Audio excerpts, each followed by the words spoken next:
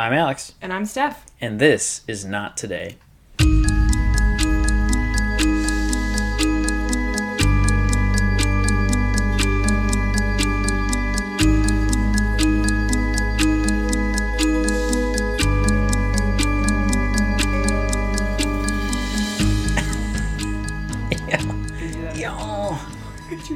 Yeah, time for the story. Ooh.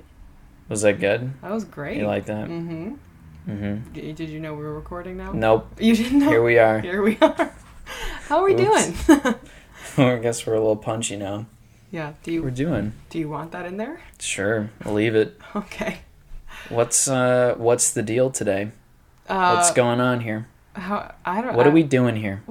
Hey, bud. What are we doing here? What are we doing here? We're telling a story today. Obviously, we tell a story. Oh, people live? Every day. Would you say they survive? They survive, yeah. It's almost like that's the whole point. Maybe. Yeah. No, I'm excited for this one. I tried to branch out a bit from my normal stories that I tend to gravitate toward. I mean, I don't know if anyone's caught on yet, but I typically like the crime aspect of it, and I feel like you tend to like the more wilderness survival aspect of it. Yep. And I tried to branch out, and this is like kind of wilderness survival, this but also is much different. It's much different. It's a little shake-up. Yeah, it's a little bit of a shake-up, which I like. Yeah, so I guess we could just get on into it, you know? Why is it different, Stephanie? Well, What's going on? This story is basically about a guy who escapes Nazis in Norway during World War II, obviously. So So this is like a World War II era story, which is exciting. So you want to just get in there? You know, jump in. It's escaped Nazis. How did he do that? How did he get himself into this predicament? How did he get himself out of this knot? All right. So record skips. Yeah. I guess you're wondering how I got myself here. It all started when no. All right. Well, I got a lot of my information from this website called Off Grid Web, and also telegraph.co.uk. So those are my sources for this one. So the year was 1943. Let's start like that. And not a great year. No, not a great year. Not a great year as far as year goes. Yeah, not great. And Norway was under German occupation. Norway had been neutral during the entirety of World War I and maintained this position as Hitler began to tighten his control over Europe. Politicians believed that taking a pacifistic stance would help Norway avoid most of the impact of this new war as it had during World War I. But unfortunately, Hitler had different plans. Yeah, Can you as tell that Hitler was does. Copy-pasted from... No. The thing about Norway was they offered a very desirable naval stronghold in the North Atlantic, considerable natural resources, and more support for the Nazi Empire, which would contribute for their growth. You know? So they're like, we want you, Norway. Yeah. Even though Norway was like, no. We don't want you. Yeah, it's not mutual. Yeah, this is not a mutual. It's not working. No, I'm sorry. It's not me, it's you. So in April of 1940, the Blitzkrieg came to Norway. And if you are like me and know the word Blitzkrieg but didn't really know what it was, it's an intense military campaign intended to bring about a swift victory. So basically they come into Norway and they're like, you're ours now, pretty much. Yeah. And the country would remain under their control until 1945. So what had happened was most of Norway was like, fuck this. But a small minority welcomed the Nazis. So one man named... I want to give a little preface I forgot to do at the very beginning. I want to formally apologize for all of the pronunciations that I have to give throughout this story, because they're Norwegian or German or, just any sort of... outside the normal pronunciation zone of at Stephanie. Least, yeah, for me, yeah. So there's a lot, and we're just going to get through it, and if I'm wrong, please feel free to correct me, but I just wanted to give that disclaimer. We're trying.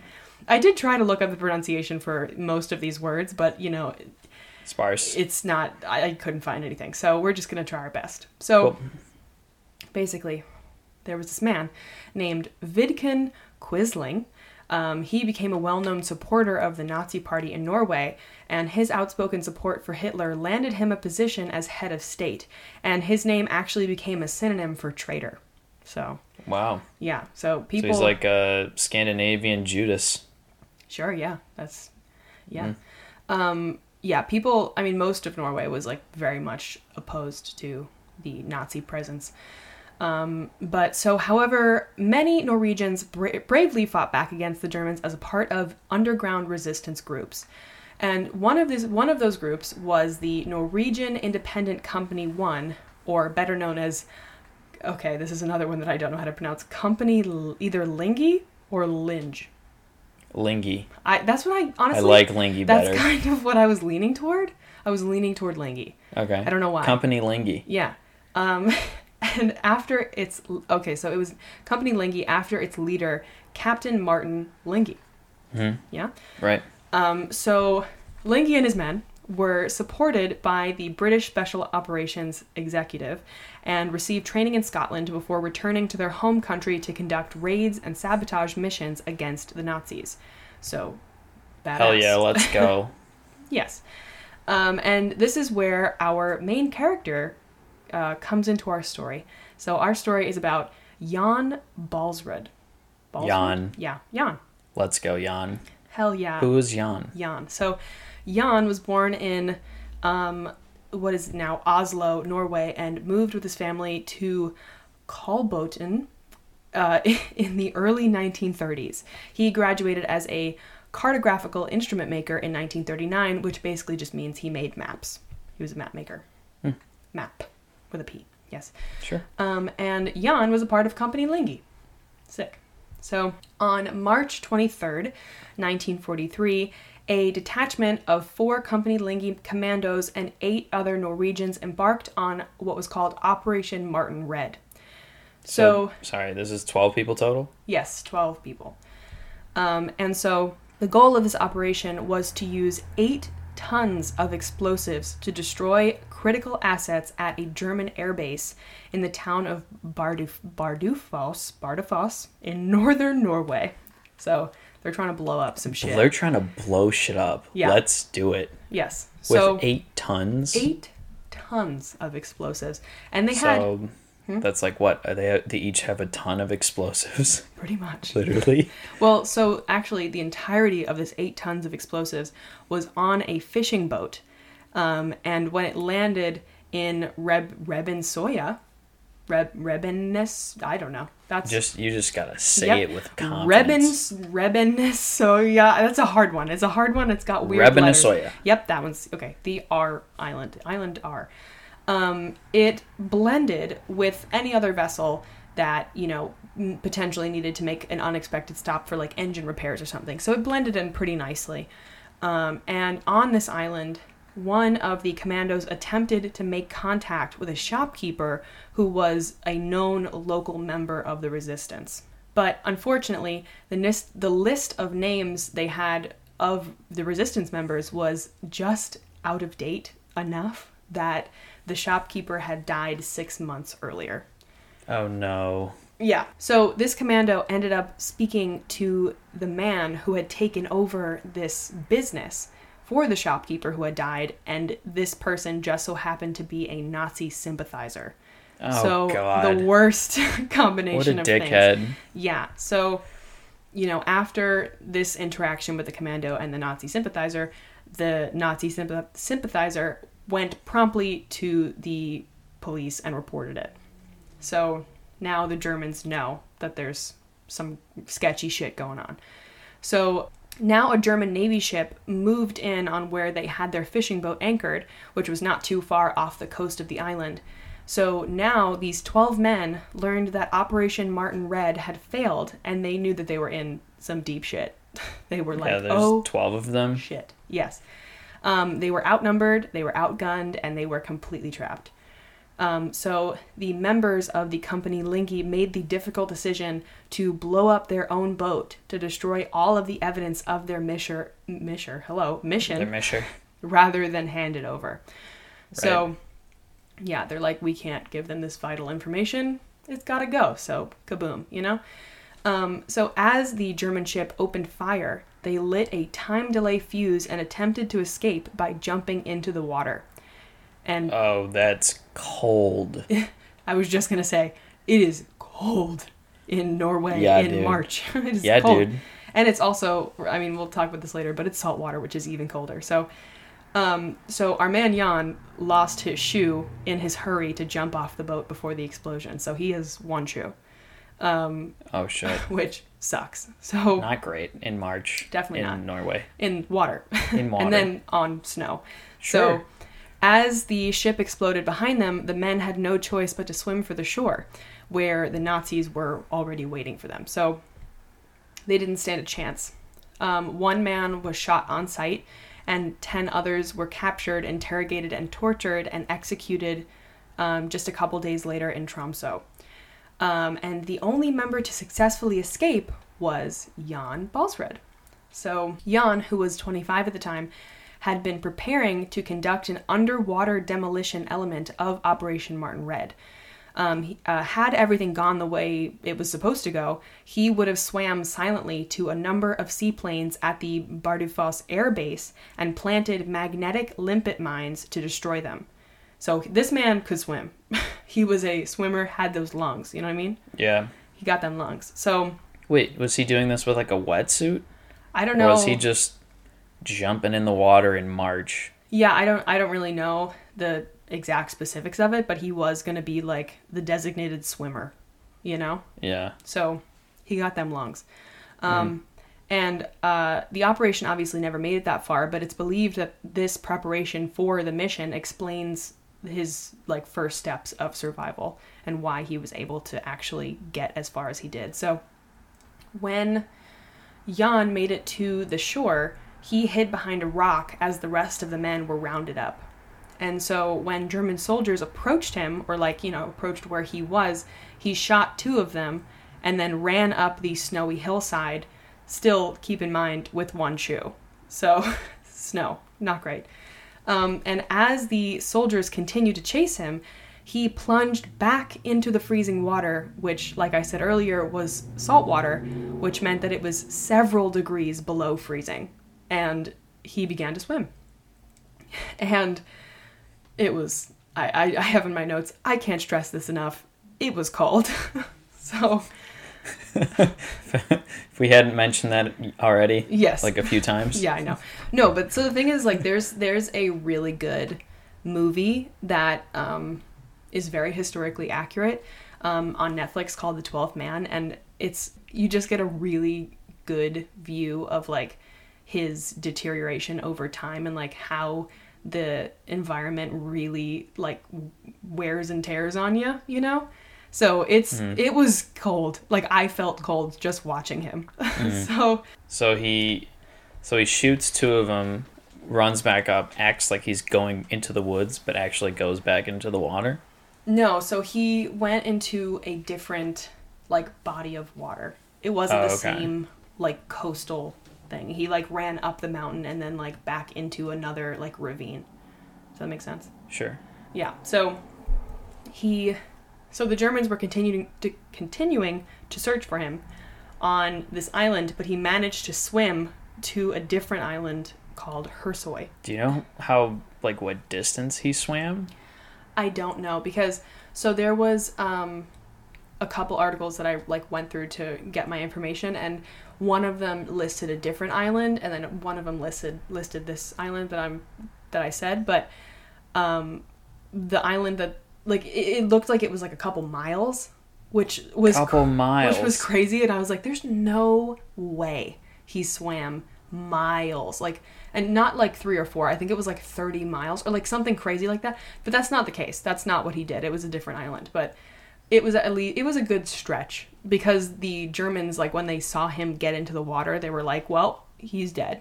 Like there was no. They just didn't believe he was going to survive. Yeah, because it was freezing cold, below zero temperatures in the water, and it was snowing, and it was pretty much nighttime at this point. So they were like, he's gonna die.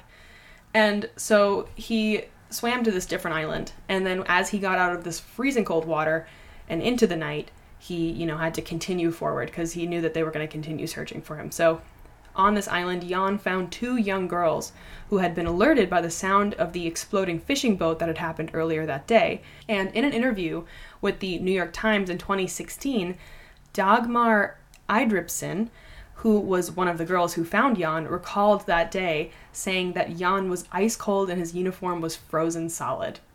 Wow. Yeah. But she said despite that, she described him as sensitive, courteous, and grateful attitude toward her and her family as they helped him.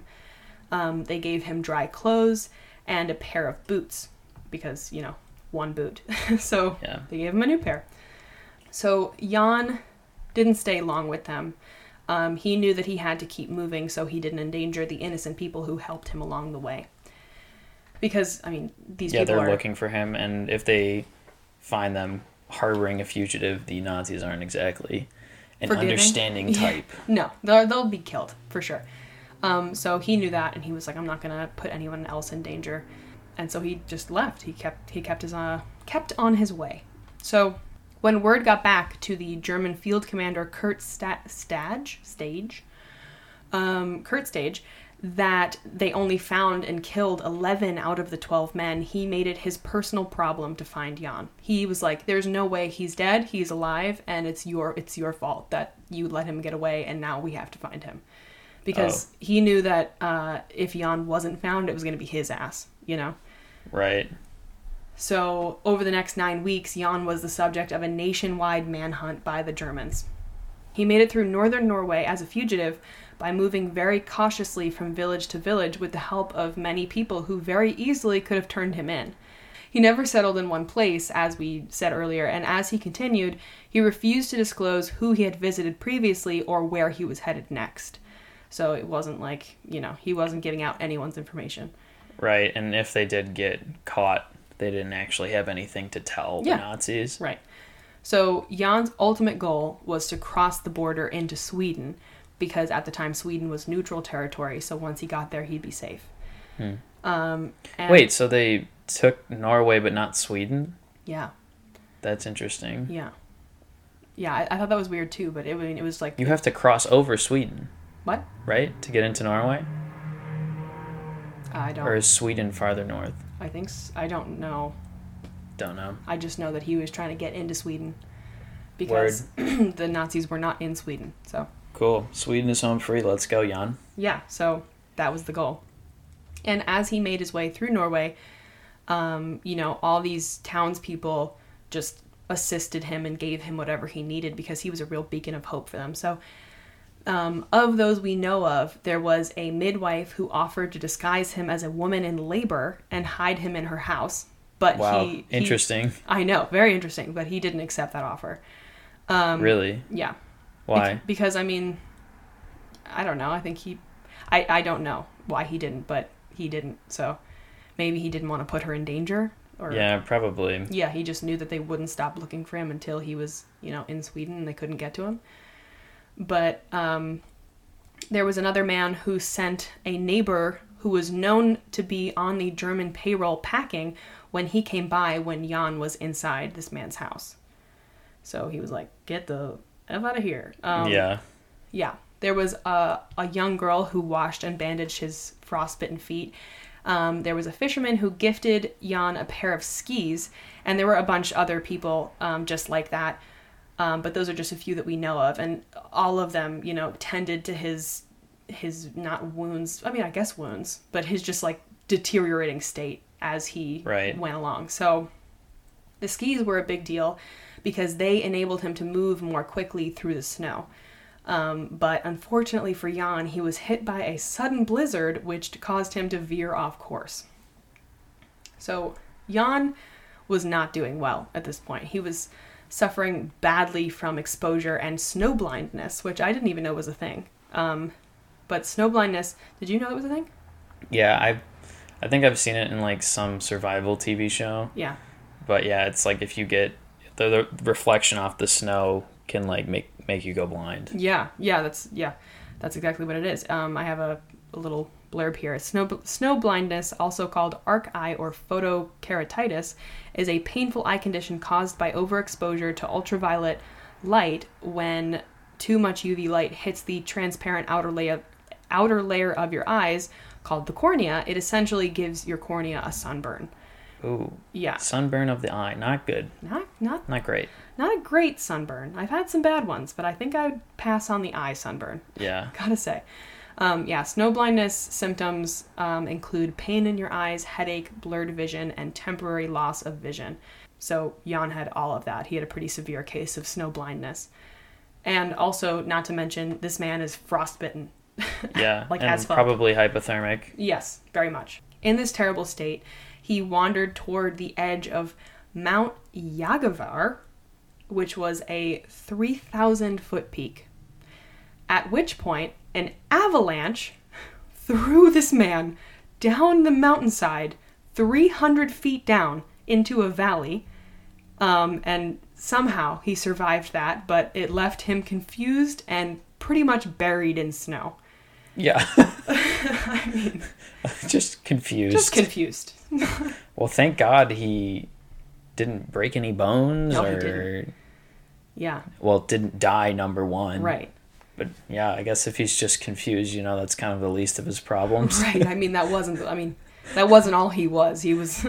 So he digs himself out, or does somebody have to find him? No, he digs himself out. Wow. And at this point, the skis had been destroyed in the avalanche, and he was also separated from his pack of supplies. So he's just Jan, digging himself out and trudging forward. As if it wasn't hard enough already. Right.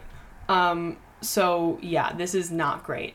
And you might be thinking, you can only go up from here. But oh no. No. No. Shit gets worse. Jan. Not for Jan, unfortunately. So by this point, Jan was absolutely delirious. He was hallucinating, and he even said that he heard the voices of his 11 comrades calling out to him at this point.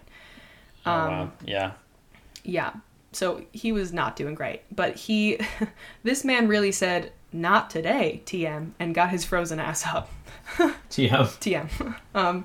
So in this state, he walked for 3 whole days, but managed to find a tiny village called Furuflaten,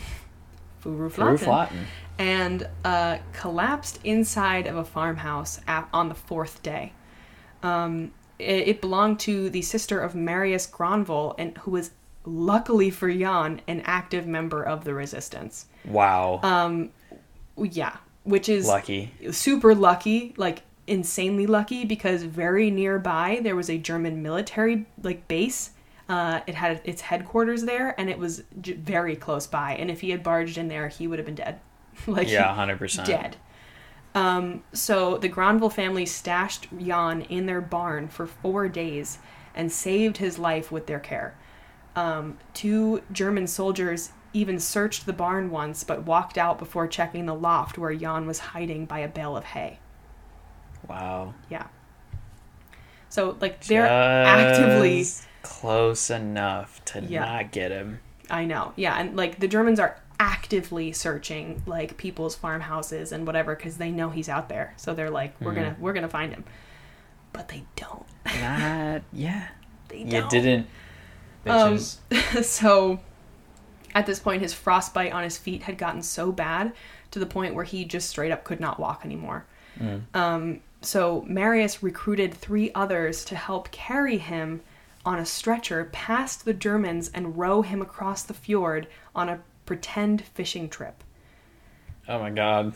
Yeah. How did they disguise him on a stretcher? Or did they take him at night? Yeah, they took him on a sled, on a sled basically. They tied him and dragged him pretty much through the mountains. Oh, cool. Yeah. So after this journey, the villagers left Jan in a 6-by-9-foot shed with food and some supplies, and they were intending to return in a few days with a plan to transport him to Sweden. So Jan jokingly dubbed this shed Hotel Savoy, after a world-renowned luxury hotel in London. He called it his Hotel Savoy. Yeah. So Marius convinced a local school teacher and carpenter to make a sled, despite the fact that the German soldiers were literally camped out in the school. But yet again, Jan got hit with terrible weather. Excuse me. He got hit with terrible weather, which delayed the villagers' return trip. Oh, no. Yeah, this whole story is just... Oh, no. Oh, no. Oh, no. Jan's already been through Jan's been through so much. Mm-hmm. It's like he really wasn't, he wasn't at the bottom. He wasn't at rock bottom yet. Not yet. Not yet. So Jan began to see the signs of gangrene in his feet, his frost-damaged feet, and he saw that it was beginning to spread up his toes. So this man sterilized a pocket knife that Marius had left with him in the flame of a lantern and fully amputated one of his big toes and sliced pretty much half of each of his toes off. Oh my God. Because he had to cut the dead flesh off of the tips of his toes, otherwise it would spread up to his legs. So he cut off his toes pretty much. Yeah. And a bottle of homemade liqueur was his only anesthetic. So he just bit a rag and cut off his toes. Well, he probably took a few shots first. Well, yeah, but that's rough. If you have to ask Bottle of booze. Me. Yeah, I can't even imagine. So he was cutting off the frostbite or the gangrene or just gangrene. Both? No, gangrene. He was... So the gangrene was, like, causing his, like, your toes pretty much go black. At least that's, like, what it looked like in the movie. I'm sure they did research on what gangrene looked like. But, yeah, his toes were, like, just black, and he had to cut them off. He had to cut off the black bits. So is it like once you see gangrene, you're just fucked, you gotta chop it off? I guess. I don't really know. I mean, at that point, there was no option of, like, potentially getting antibiotics, you know? Yeah, that's, like, yeah. It was either cut off your toes or you could lose your legs, kind of thing. So, I would opt for toes. I would opt for toes, too, but I can't imagine it was pleasant, you know?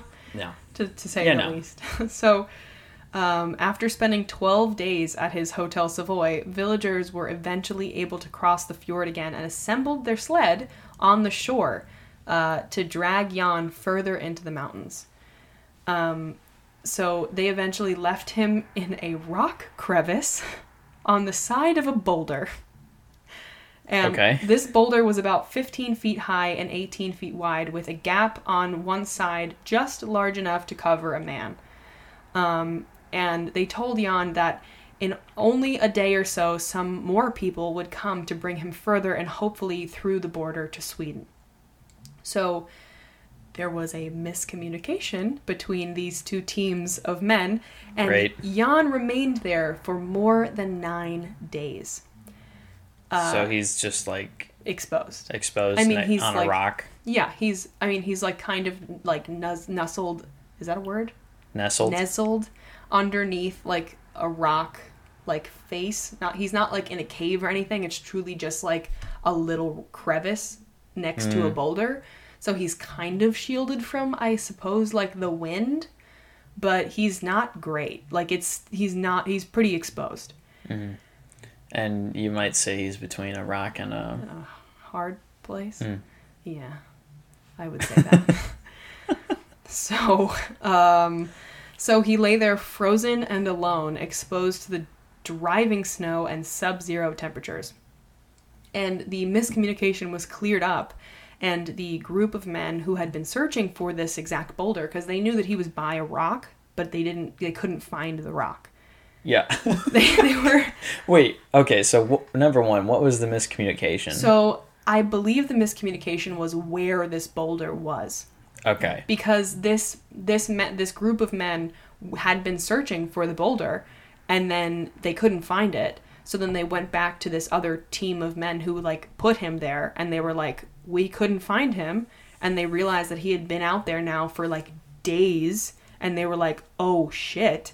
What do you mean you couldn't find him? So then they went back up to the boulder themselves, like, made sure he was still alive, like, gave him food and stuff, and then they were like, okay, now's the real time these men are going to come find you. And he was like, great. Okay. Perfect. Okay. Number 2, follow-up question. Mm-hmm. Was their direction just like, go find the boulder? I don't know what Did they they're... have perhaps a little more specific? Yeah. I mean, this guy's a map maker. Well, Jan isn't the one doing it.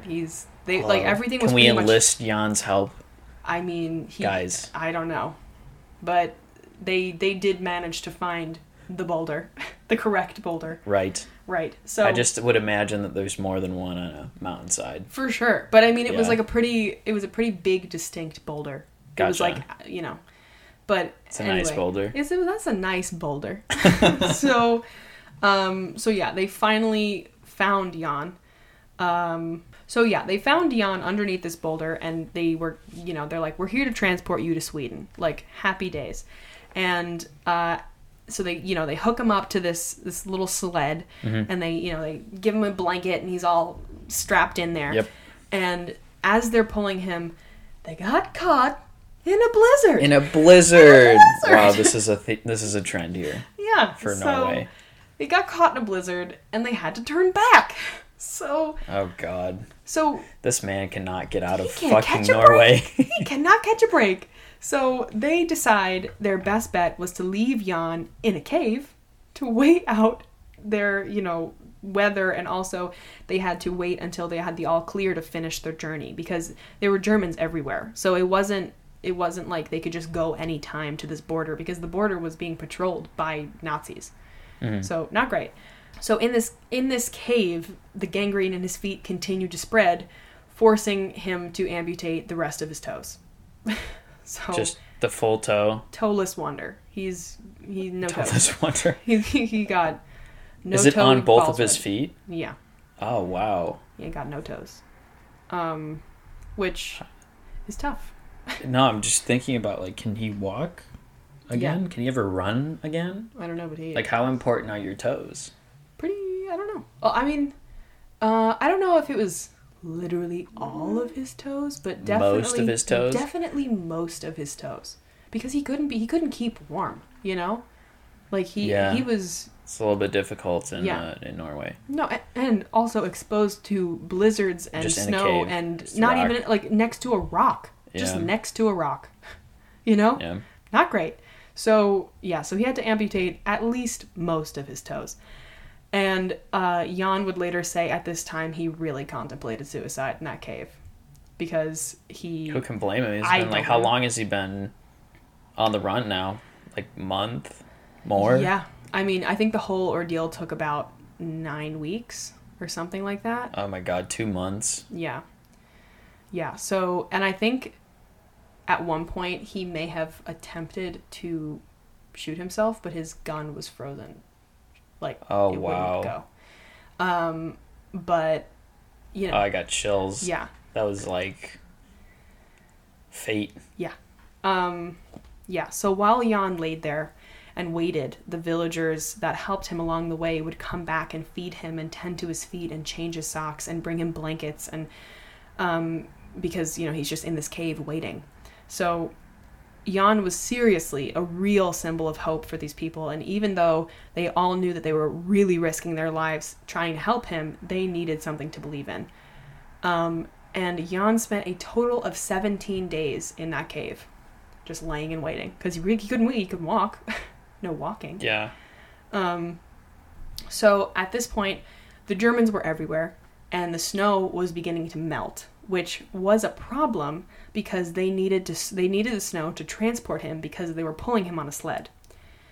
So the resistance members asked the Sami native tribe members for help, and they came up with a plan that they were going to attach the sled to a team of reindeer to conceal Jan's passage into Sweden, because the Sami native tribe members were getting ready to, like, I don't know why they were transporting their herd of reindeer like that way, but like they were. Is it seasonal? Yeah, I think it was like a seasonal like migration of whatever. So they were like, okay, we're gonna hook him up to a reindeer, and that way the Nazis at the border won't see him, or like will have a hard time spotting something going on with this just random herd of reindeer, Mm-hmm. So they attached him to the reindeer, And the reindeer raced across the frozen lake into Sweden just ahead of Nazi gunmen. It took 63 days for Jan to find his way across the border into Sweden. So that's like, what, 9 weeks? Is that about? No, yeah, it's about 2 months. Yeah, so in Sweden, Jan was collected by a... Collected? He was collected by a Red Cross seaplane and flown to Boden, where he was admitted into a hospital.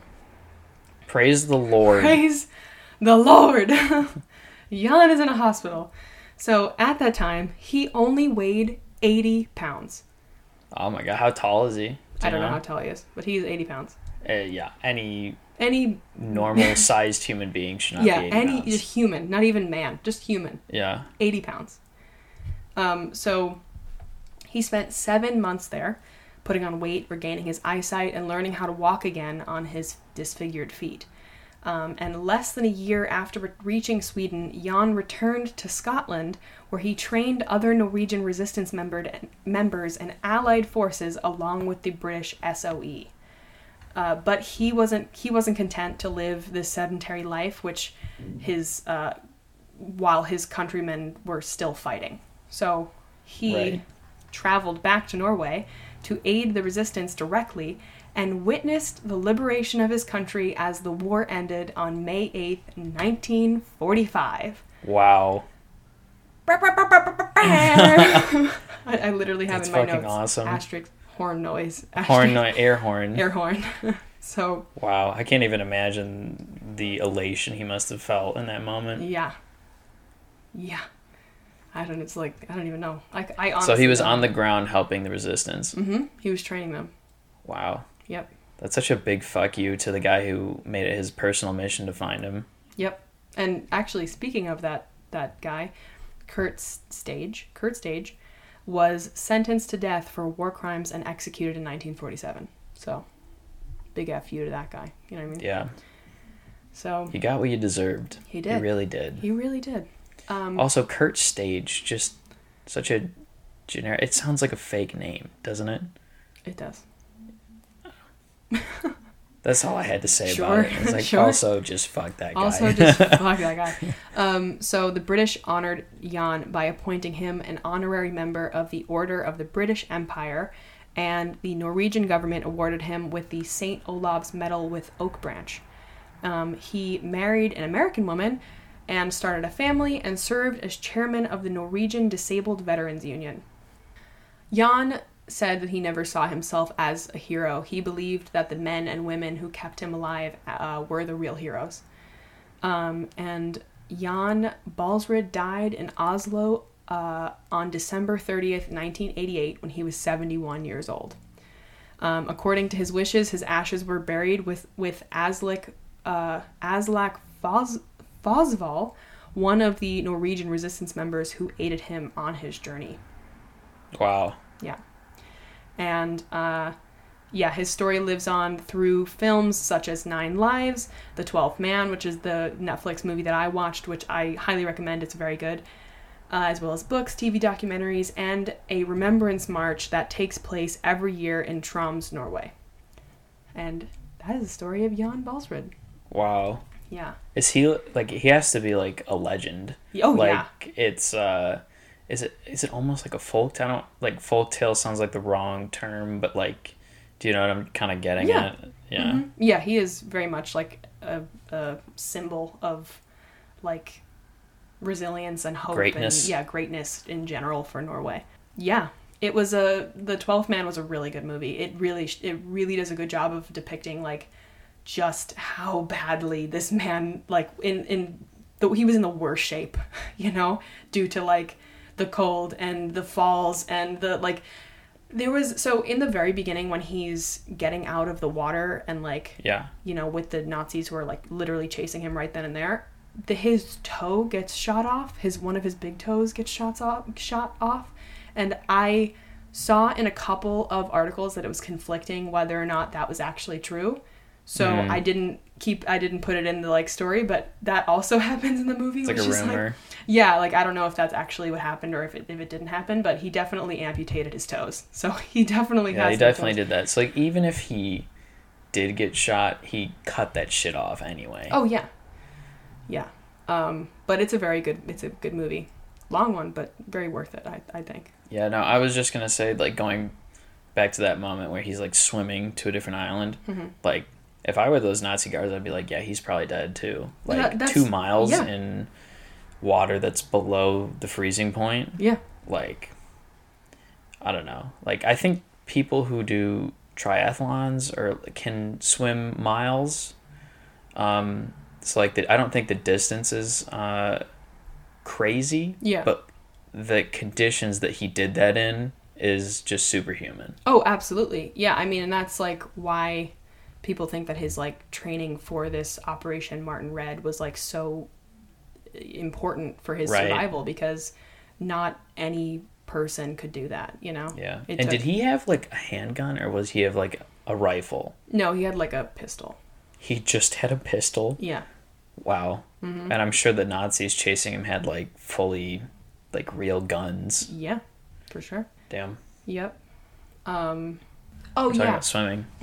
Yeah, so I saw this thing where a lot of people, like a lot of Norwegian people, will attempt to do the same journey that Jan did. Like, they track his journey and they try to, like, do it. And, like, I don't think people really ever can. Or I don't know if no one has ever done it, but it's, like, a very intense track, obviously. Yeah, no shit. I mean, obviously no shit, but, like, that is something that people do. Like, they attempt to do Jan's journey. Which is also interesting and like like an honor to do, I guess. You know what I mean? So is it like has like no one ever finished it? I don't know that no one ever has, but I did see that it was like not many people do. So I think someone probably has, but yeah. But I mean, you have to remember that he spent what 7 months or a year in the hospital. Yeah, 7 months. To come out of that other side not needing a hospital is like something totally different. Yeah, I don't know, but that is the story, and it's intense. That is it's a different type of story than I usually do, which I was very excited about because it was such a good one. Yeah, I wonder how many other. There has to be so many other like World War II stories like that. Oh, absolutely. And the other thing that I was thinking this whole time is that I actually took a class. That was a lot about the Holocaust, but it was interesting in the case of Norway because there was some Nazi sympathizers like you mentioned, but for the most part they were like very culturally cohesive, and they saved their Jews because they were like, we're just not giving them up. Yeah. They like refused to give them up because they were all integrated and like a part of the culture. Yeah. So it was a really interesting case. Yeah. Like how tight knit that they were. Absolutely. And I mean, it was so incredible to read about and to see in the movie like the people who truly, truly risked their lives without a second thought, and like brought him into their homes. And, you know, these people had children, they had, you know, they were caring for their parents, a lot of them, and like they took him in without a question, and they tended to him and they fed him and they gave him the best things that they possibly could have given him. Like, that man gave up his skis, and like that was a big deal, and Jan was like, I can't take your skis, and he was like, if you don't take them, I would be so upset. Like, please take my skis. I will smack the shit out of you if you don't take my skis. Like, if you didn't take these, it would be terrible. So like they just gave whatever they could, and it was so incredible, and he really was such a symbol of hope for them, which is amazing. And yes, he's a hero, but they also are very much the hero in the story. Yeah, so I highly recommend the movie. Very good. Yeah. And for how long of his journey could he not even walk? Like half of it. Half of it? Like, actually. Wow. Yeah.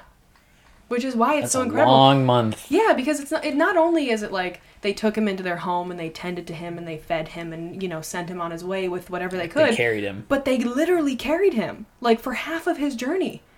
Yeah. He would have died. No question. Yeah. A They lot put of the the team time. on their back. Yeah. Yes. Yeah. So it's so crazy. It's crazy. Yeah. Whew. All right, let's end on that. What's your Yeah. good thing? My good thing is that I started reading a book, and I haven't read a book in a while because, you know, I watch a lot of YouTube and TikToks, and I have very short attention We're span. Gen Z. We're Gen We don't read. Come on. But kick flipping off of that, I also started a book. Hell yeah. It's way different than yours, but Way different. I do like it. Yeah. It's helpful. Yeah. It's a self-helpy book. Sure. Yeah. That's good. I want to get... There's a self-help book that I have been looking into, but I haven't pulled the trigger, if you will. Pull trig. Yeah. Do it. Yeah, but this book is good. It's like it's about like King Henry the whatever number, the one who had like all the 6 wives or whatever and beheaded who a couple of them. some of them. Yeah, so that's interesting. But yeah, kind of a dick. Oh yeah, dude, what a douchebag. Yeah. Beheading his wives. Yeah. What does he think he is? Not cool. Not cool. Yeah, but thank you so much for listening. And if you'd like to follow us on Instagram to keep up with the photos we post or links or things of that nature, follow us on Instagram at nottoday_podcast. If you or anyone you know has a story of survival or true crime or paranormal or really anything, send us a story. We would love to read it and hear from you. Our Gmail is nottodaypodcast@gmail.com. We just started a TikTok. We are Not Today Podcast on TikTok. Anything else to add in there? Just keep breathing. Yeah. Yeah.